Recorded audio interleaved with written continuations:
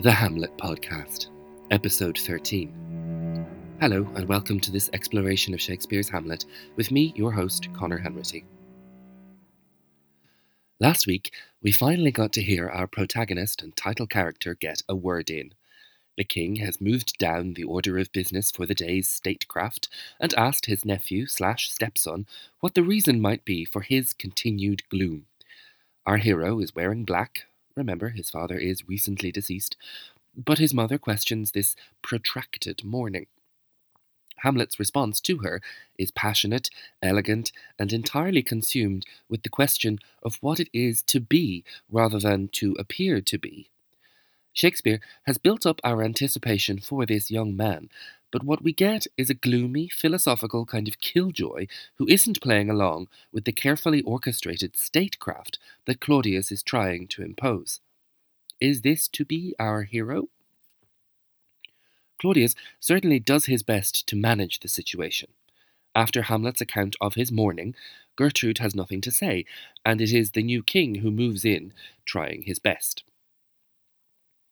"'Tis sweet and commendable in your nature, Hamlet, to give these mourning duties to your father. But you must know your father lost a father. That father lost his, and the survivor bound in filial obligation for some term to do obsequious sorrow." There's nothing particularly complicated here. Not least, Claudius is being rather patronizing here, so there's even a sense that he is speaking clearly and slowly for young Hamlet, so that he can understand this version of the circle of life. But there's a sting in it too.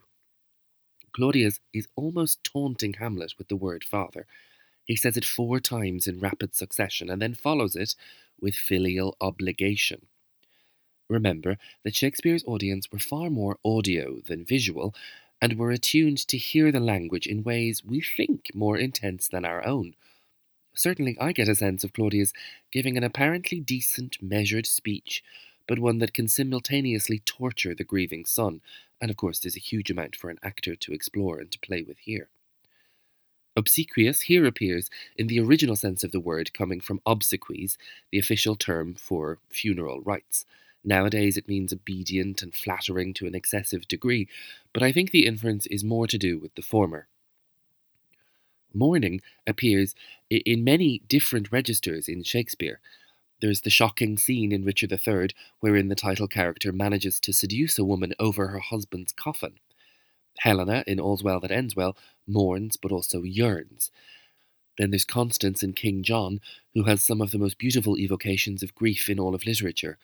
And, of course, there's the gentle mockery of the clown Feste in Twelfth Night, who manages to make the mourning Olivia laugh, despite her own obsequious sorrow for her dead brother. The dangers of excessive mourning were obviously something Shakespeare considered frequently, and Claudius has more to say on the matter now. But to persever in obstinate condolement is a course of impious stubbornness. 'Tis unmanly grief. It shows a will most incorrect to heaven, a heart unfortified, a mind impatient, an understanding simple and unschooled. The king is letting the mask drop a little bit here, and showing his teeth. We've gone very quickly from filial piety and obsequious sorrow to obstinate condolement.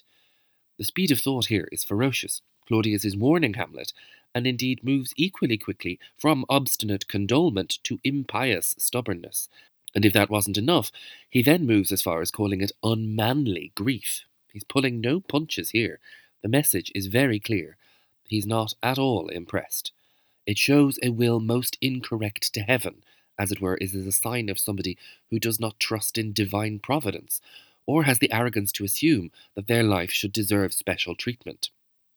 And Claudius continues with the takedown: a heart unfortified or weak, a mind impatient or incapable of suffering and surviving, an understanding simple and unschooled. This is maybe the worst thing you can say to someone as brilliant as Hamlet, whose life is entirely in his mind. You're being naive and ignorant.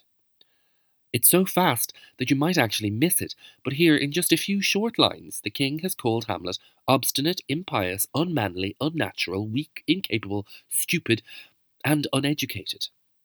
Not only that, but these are all facets of Hamlet's character that will come to the fore throughout the play, because he's the opposite of all of them. Shakespeare is drawing us a map of things to come, planting little seeds of things that we should listen out for. It's amazingly detailed. Claudius's speech continues, since of course he can't just stop after such a complete takedown of the young prince. He needs to work his way out of this, and this is where he takes it next.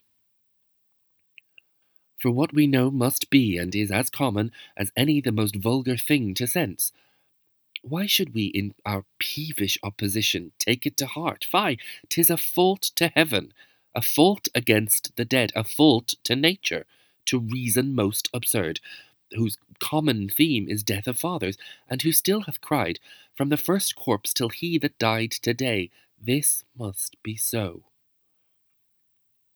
The patronizing continues. Just when we, and perhaps the whole assembled court, and certainly Hamlet himself, might be on the brink of saying, did he really just say that? Claudius turns it around and makes it far more general again. He's trying to make the point that honestly, everybody dies. It's not something that is in any way helpful to say to someone in mourning. Grief takes time. Shakespeare knew this. Hamlet feels this, even if his mother and his uncle do not. I personally had a very bizarre moment when my own mother passed away. I was in Los Angeles at graduate school, and within an hour or two of hearing the news, I had nothing else to do. I had booked my flights home, and that was that. So I went to the class for which I was a TA, and I told the professor what had happened. The response I got was not particularly sympathetic. I got a fairly blank look, and then I was told by this person, oh well, they never really leave us. Needless to say, perhaps we haven't kept in touch. So, of all things, I certainly sympathise with Hamlet when he's not really getting any support here from the king. Claudius is clearly determined to teach Hamlet in this circumstance. We all know that death is part of life. It's the most obvious and ordinary thing in the world, he says. What kind of a peevish child would take it to heart? He gets as far as an exclamation in here, with a little fie, and then calls it a fault to heaven, against the dead, to nature, to reason, appealing to any and all of the things that Hamlet might hold in high regard.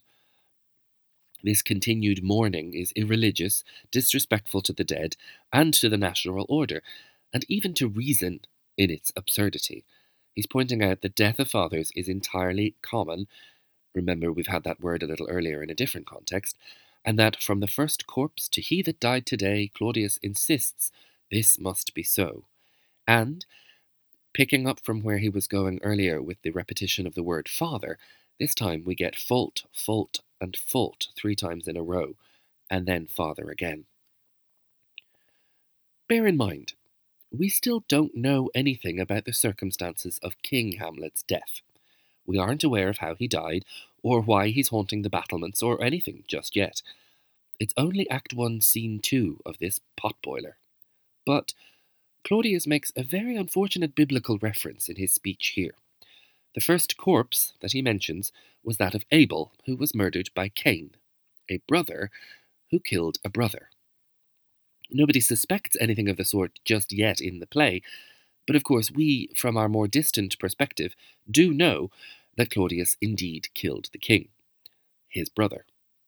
It's another blink-and-you'll-miss-it reference, and it's not a spoiler per se, but the attentive ear will hear it, and of course Shakespeare doesn't leave us hanging. There are 2 further references to Cain and to Abel as the play goes on.